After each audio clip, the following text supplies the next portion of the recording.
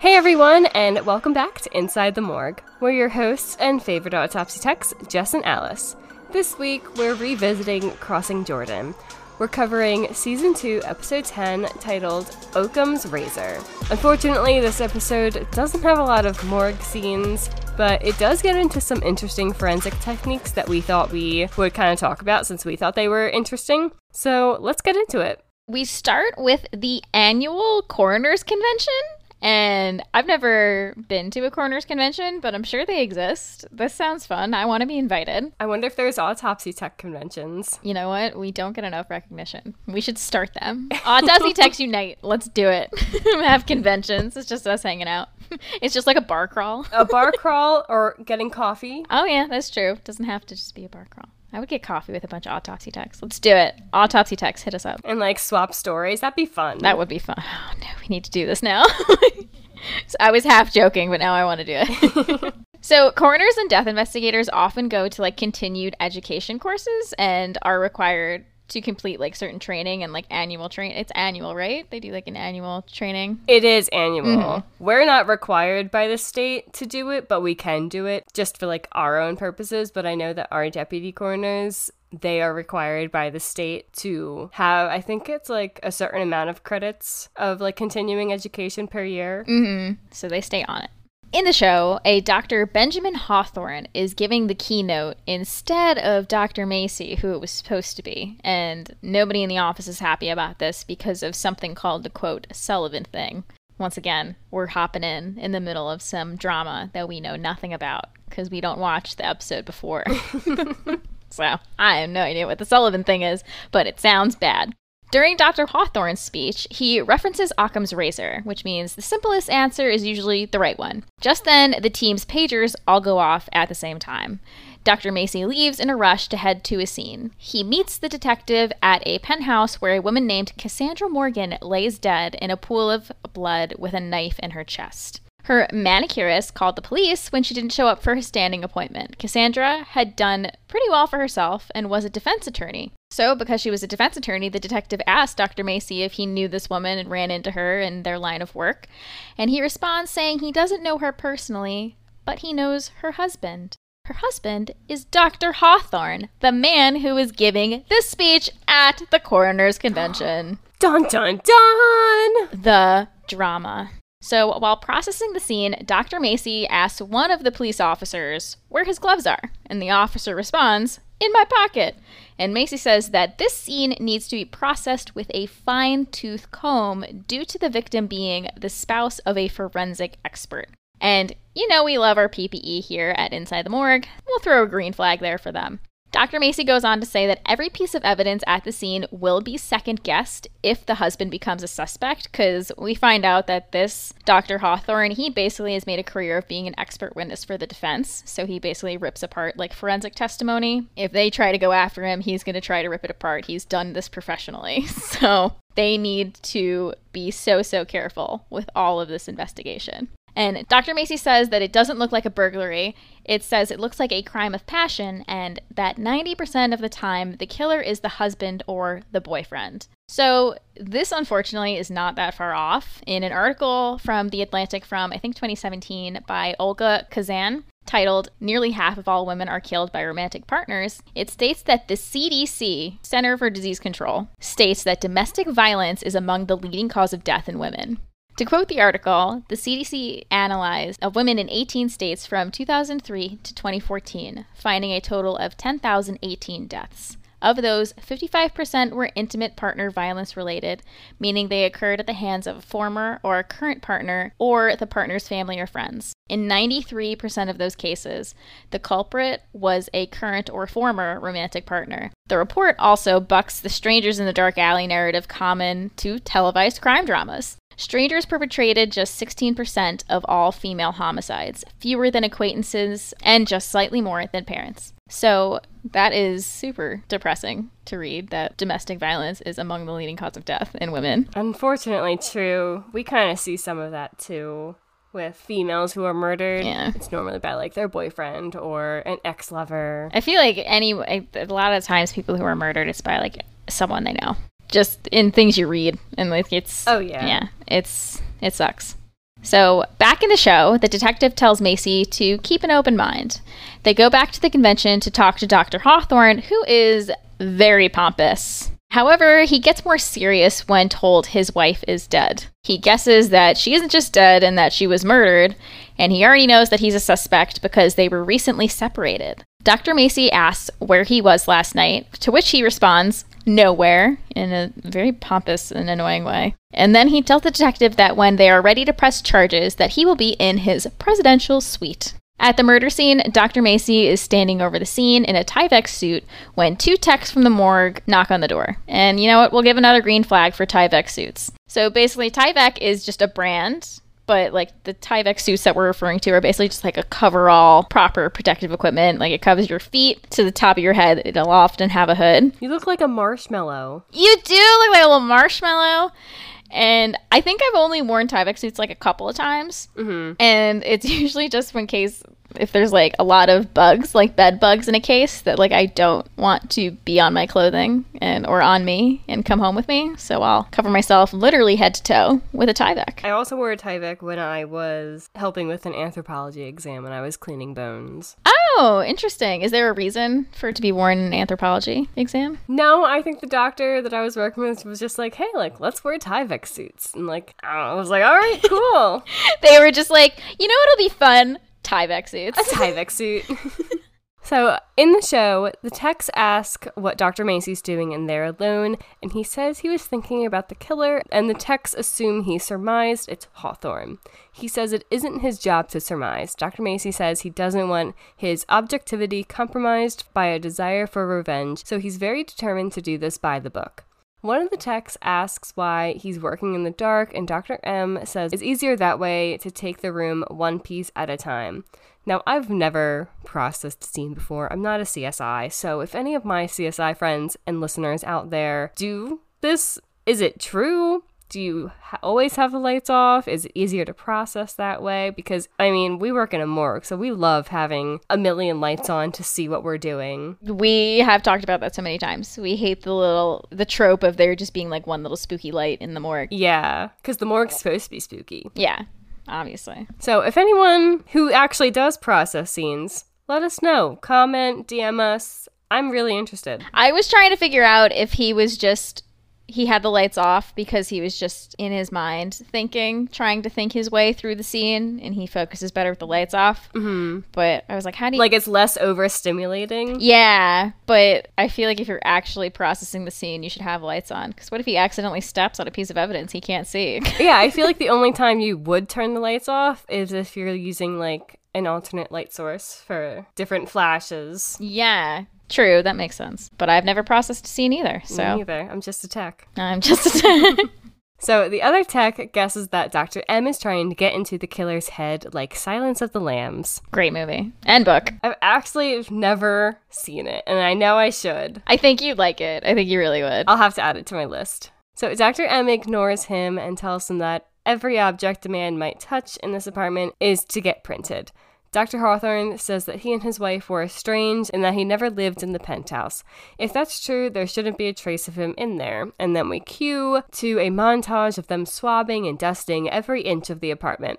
There's a short clip of them using a fingerprint duster and a microscopic camera to look at hair samples. So the fingerprint duster, I think, is what a lot of CSIs use and fingerprint examiners use. You use this classic powder, like a black powder, and you lightly brush the powder on the surface to lift the prints using a lift pad, which is kind of like fancy tape that you stick and pull off of the powdered surface, so then the print, you can see it on the tape. Mm-hmm. I feel like you see that all, like the classic powder thing is what you see in the show.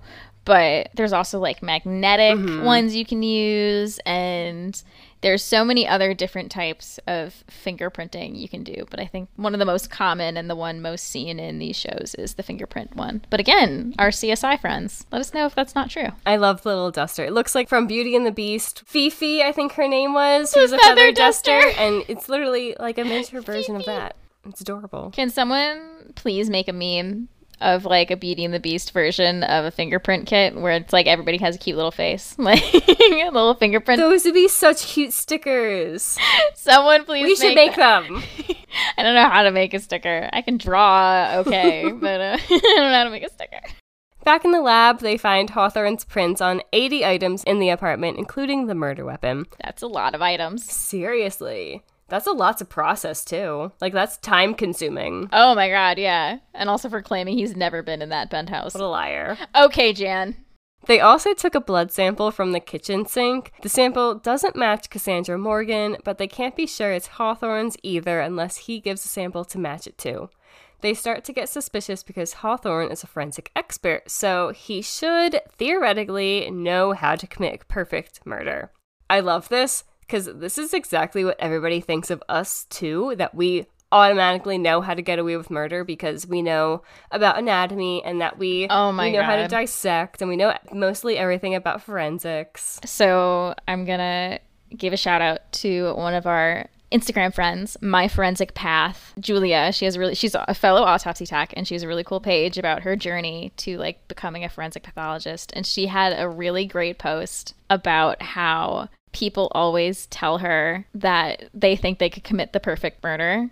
And she basically myth busted the entire, like, everyone. Mm-hmm. And it's on her page. And she's like, one of the most common things I hear is how someone commit the perfect crime by injecting potassium or insulin under their tongue. And I don't want to just read her whole post. Go to her page and check her out. She's great.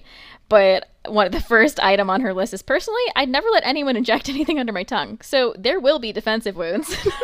I love that. But it's just, she's great. And she is very intelligent and gives a lot of really cool information on her page. But that's immediately what I thought of too. It was like, people always think, oh, you must know how to commit the perfect crime. And I'm like, there's no such thing as a perfect crime, but maybe. No, just kidding.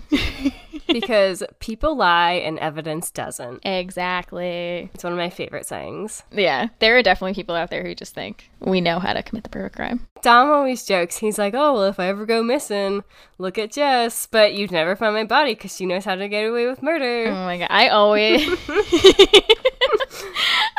get that too. Whenever I'm like out with Costa and they're like, oh, what do you do? And I tell them what. I'm like, oh, I'm a forensic autopsy technician. They're like, oh, Costa, you better watch out. That's always the reaction. And I'm like, why do you think I'm trying to murder everyone, get away with it? I'm very anti that. I'm very anti-murder. I'm on the other side, guys. I make good choices.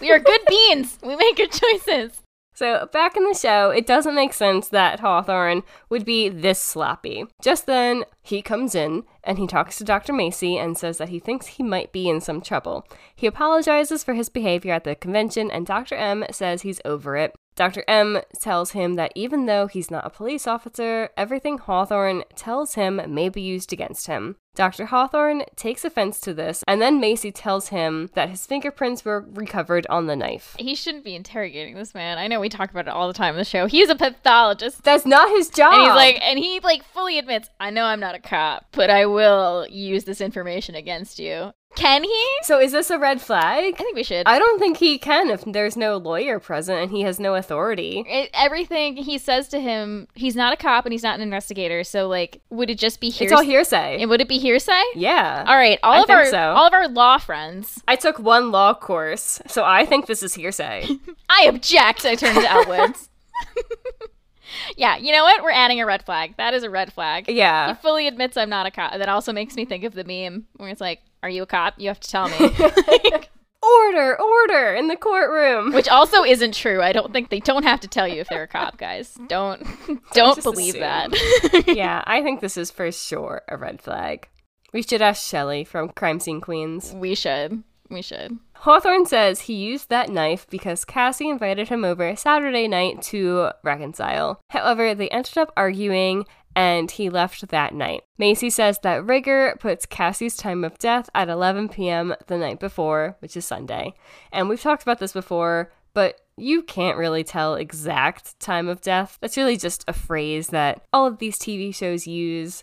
However, Rigger can be really helpful in indicating the approximate time of death or how long somebody's been down. Honestly, I think every time this comes up, we always talk about it in our episodes. So if you've binged us or listened to a few, you've probably heard it. But just a refresher, rigor sets in about 2 hours after death and expands to the limbs a few hours later, and then completes around 6 to 8 hours after death. And it stays in your body. Your muscles stay tightened for around 12 hours. And that's when you're in like full rigor and it's extremely hard to break. And then it fully dissipates at around 24 hours. So Hawthorne says he wasn't there Sunday, but he knows this looks bad, and he says Dr. Macy is the only one that can prove that he didn't do it. Hawthorne later comes into the precinct willingly without an attorney to, quote, build up some goodwill. He says he isn't a friend of law enforcement because his testimony, quote, reveals the incompetence of police. He often testifies for the defense, which we said earlier. Hawthorne believes the police are out to get him, and he says he was there Saturday night but not Sunday night when his wife was murdered. He was in the hotel suite preparing for his speech.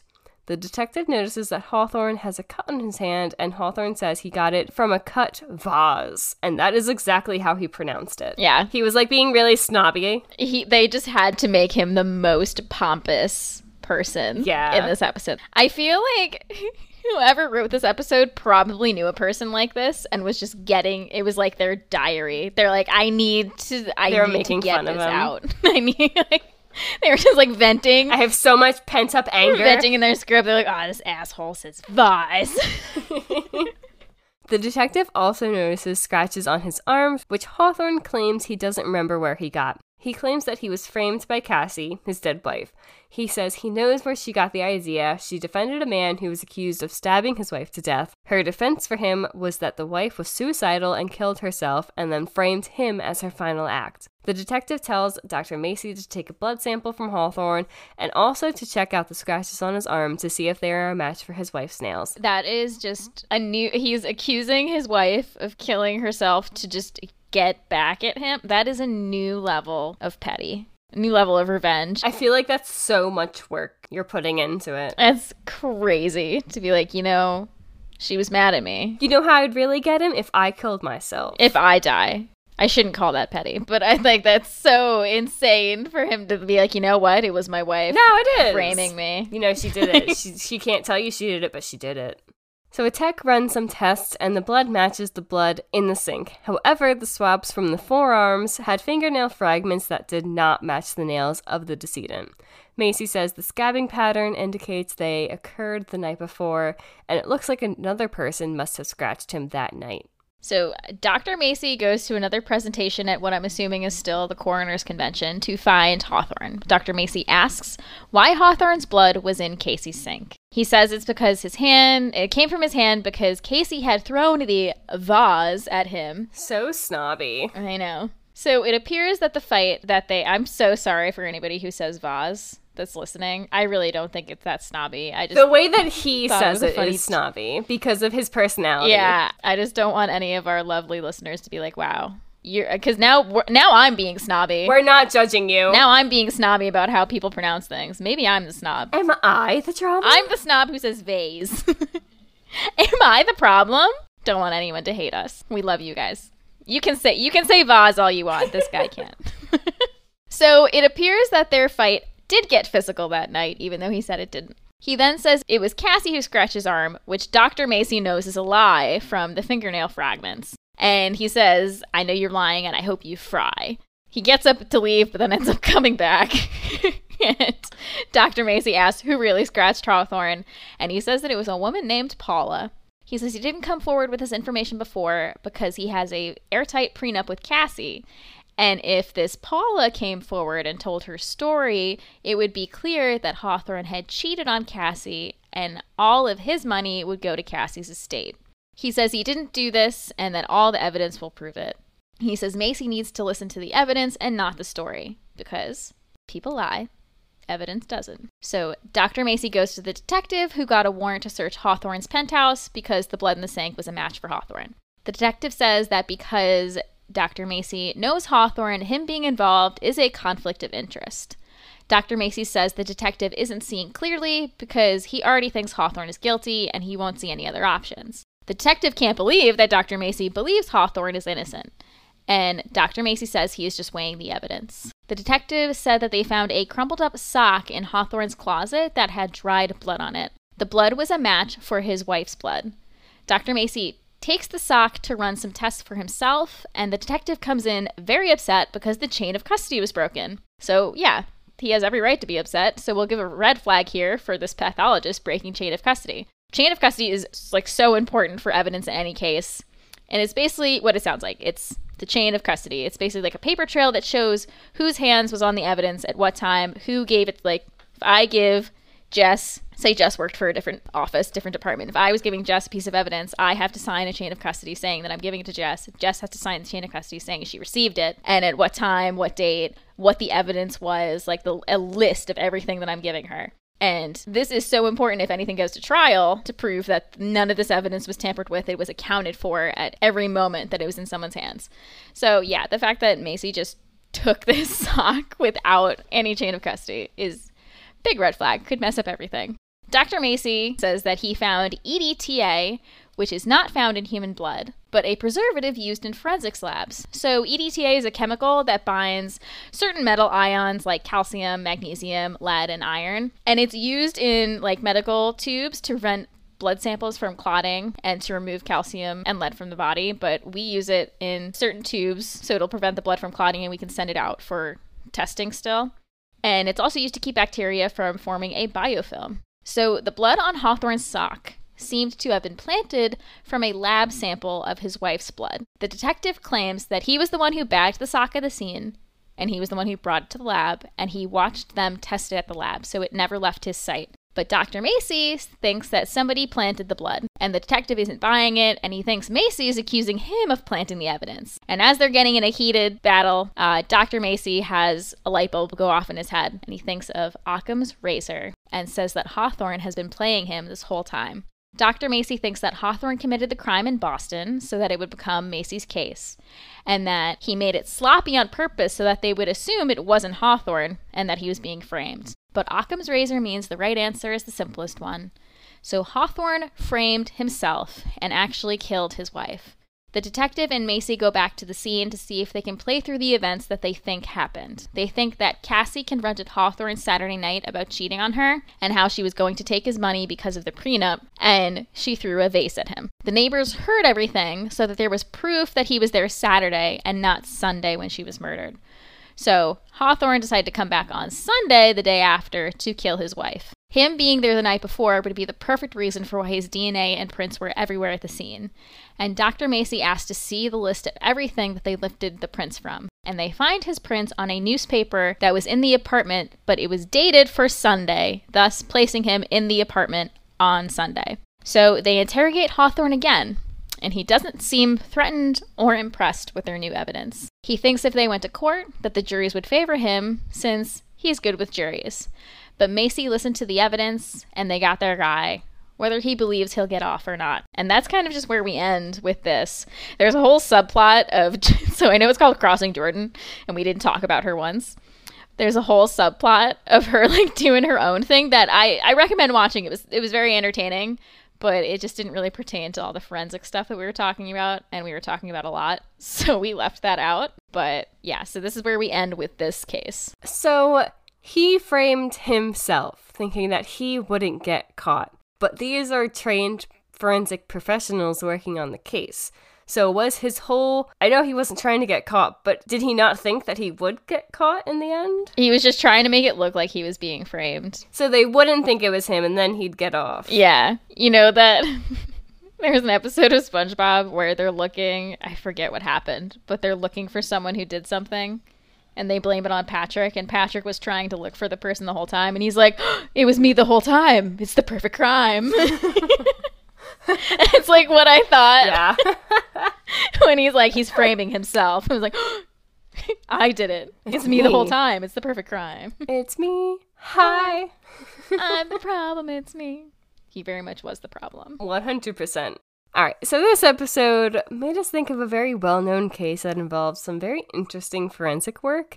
And just a quick warning, this case does involve children, so if you're sensitive about that, maybe don't tune in for this. But this is the case of the murders of Colette, Kristen, and Kimberly McDonald.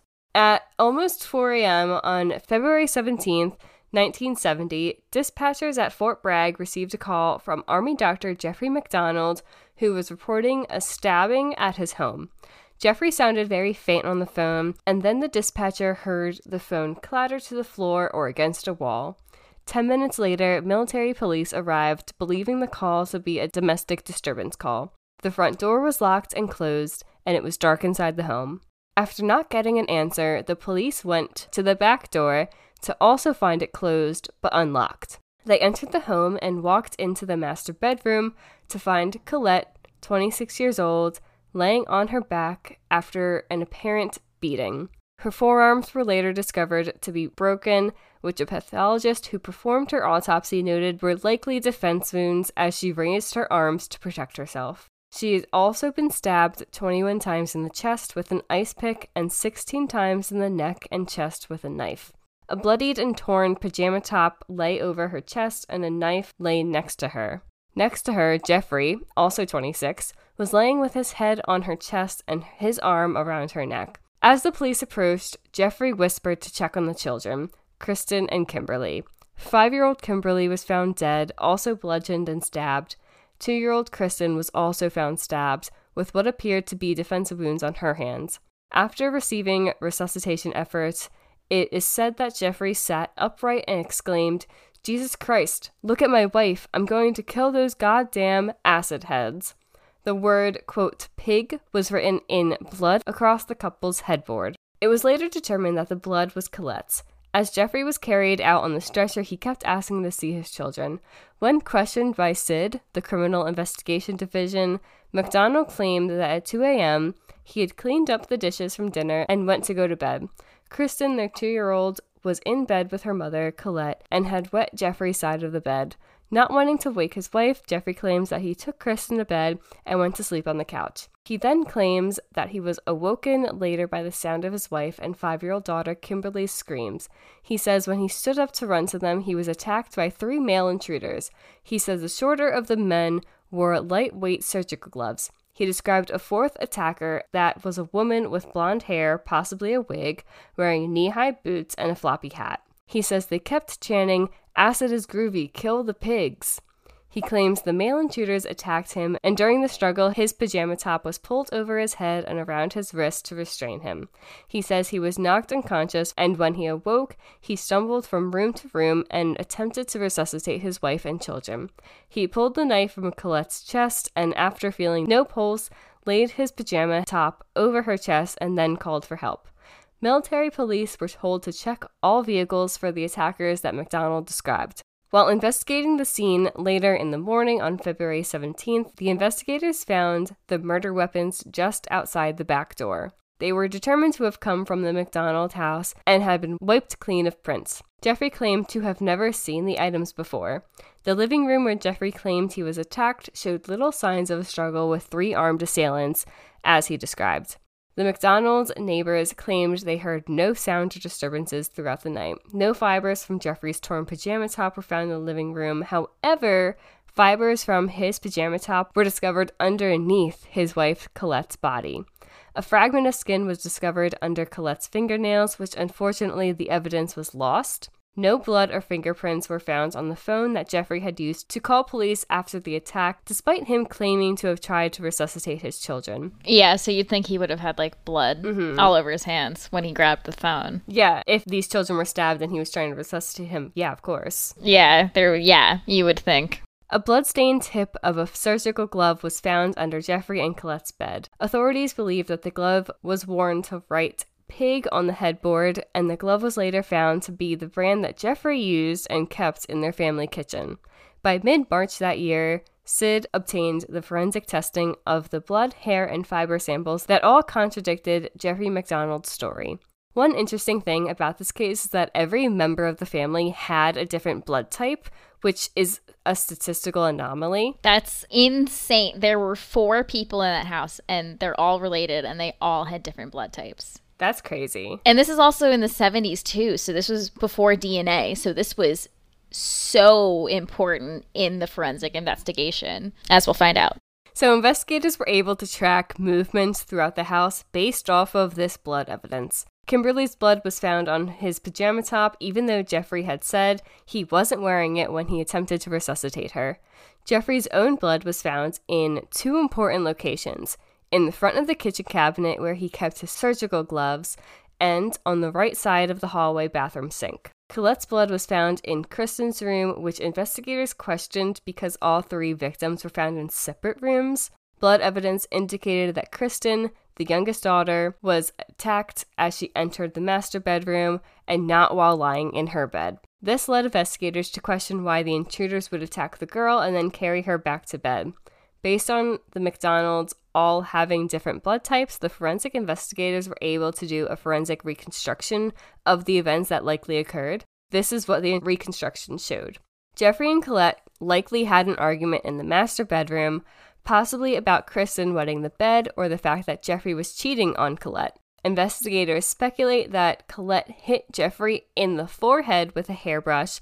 They speculated that Jeffrey retaliated and hit Colette with his hands and then a piece of lumber. After hearing the noise, they believe Kimberly came into the room as her blood and brain serum were found in the master bedroom doorway. They also think that Jeffrey struck Kimberly in the head, possibly by accident, and believing Colette to be dead, he carried Kimberly back to her bedroom and killed her there. Investigators believe that Colette must have awoken and went into Kristen's room to protect her younger daughter, and throwing her body over Kristen and her blanket to protect her. Colette's blood was found on Kristen's blanket, and it's believed that Jeffrey killed them both there before staging the scene of all of them being in their own bedrooms. Jeffrey had left a smudged footprint on the floor in Colette's blood as he exited Kristen's room, carrying Colette back to the master bedroom. The investigators theorized that Jeffrey was trying to cover up the murders using articles as he read on the Manson murders from Esquire magazine, which was found in the living room. They also think that after he murdered his family, he staged his own injuries by taking a scalpel and stabbing himself in the bathroom. Jeffrey denied that the weapons came from his own home, even though the piece of wood his family was bludgeoned with came from Kimberly's bedroom doorway. In May of that year, Jeffrey McDonald was formally charged with 3 counts of murder. After a grand jury and a lengthy trial, and if you want to know more details, we will include the Wikipedia and Murderpedia pages in our show notes. The trial was so long. It goes on for, I think this happened in the 70s, and, the trial ended in 79. There were so many details. Wow. Yeah. That might be one of the longest trials in history. It was, maybe it didn't start in the 70s, and 70 might have started later after, I think grand jury and stuff was 70, but maybe it was 74, 75 when it officially started, but it went on for so long. That's still almost a 5-year trial then. Yeah. And I think the defense had actually found someone in the area that matched the description of the woman he described. So that was a big twist in it. Mm-hmm. They found a woman with the hair and wore a floppy hat with blonde hair, not just hair. But I don't think she was connected. It's just this whole thing is insane. Yeah, I would definitely recommend checking out the Murderpedia and Wikipedia page because there's so much information and so many forensic details that go into this. Mm-hmm. But ultimately, Jeffrey McDonald was found guilty of first-degree murder in the death of Kristen and 2 counts of second-degree murder in the deaths of Colette and Kimberly. Colette, Kimberly, and Kristen were laid to rest next to each other, and while their headstones originally had their last name as McDonald, it was later changed to Colette's maiden name, Stevenson. I like that they changed the name. Yeah. I feel like that gives their other family members some type of closure or dissociation away from Jeffrey. Mm-hmm. It also this was such a huge case that I'm sure they got people looking for their graves as well. Oh, true. Yeah. And so, because I'm sure there's people on Jeffrey's side of the family that also mourned their loss. Jeffrey's parents were mourning the loss of their granddaughters as well. And so it sucks that they don't have those people's last name anymore, but now maybe they get a little more privacy, a little more rest, I hope. I wonder if people were kind of looking for their graves and looking to destroy it and put graffiti or say bad things on it, and they changed their last name to avoid that. But that's just me talking. Yeah, this is all. Mm-hmm. Yeah, this is all me speculating, and it's it's probably also like closure for the family, and just maybe it just felt a little better to not have his last name on there. I can't believe that they all had different blood types, because that statistically is crazy. Insane. That's such a key part in this whole case. There's also, I'm trying to look it up, there's a book called Fatal Vision that I think was also turned into a TV miniseries. Yeah, Netflix did a thing about this. The book was by Joe McGinnis, wrote the book Fatal Vision. I was trying to find the author. I've never read it, but I'm familiar with this case. I've heard about it a lot, and it's just... like you said, it's insane that they all had different blood types. Because I think if they didn't and they all had the same blood type, say it's like A negative or AB, then they couldn't have done the reconstruction. They couldn't have figured out that they were in this room and then he moved the body here and he staged that. I think that this would be a cold case if they didn't find that detail. Yeah. And it very much reminded me of in the episode as they were going through every little thing he touched. Every fingerprint reminded me of how they must have walked through looking at every single little spot of blood. Being, okay, this is Colette's blood, this is Kimberly's blood, this is his blood, this is Kristen's blood. And like the blood on his shirt, even though he claimed he didn't have it on, like he claimed it was, yeah. Oh, another detail, the fiber from his shirt being underneath Colette, even though he claimed he just tried to resuscitate her, he must have tried to move her at some point, whether or not it was just like tipping her on her side. But like, yeah, it couldn't have gotten underneath her without you moving her in some way. It's all the forensic work in that case is crazy. Yeah, this is a really interesting case to just read about for the forensic details alone.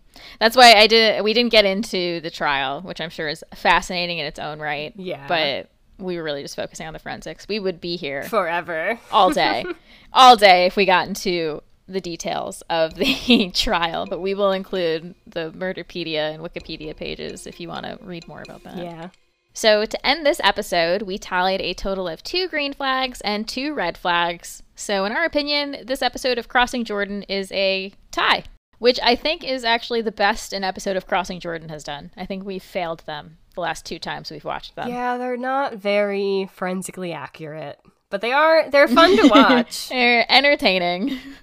Thanks for listening to this episode of Inside the Morgue. If you enjoy our podcast and want to learn more about forensics, keep on listening. You can find us on Instagram at Inside the Morgue Pod and DM us any episode suggestions you may have. We'll be back next week for a brand new dissection. Bye!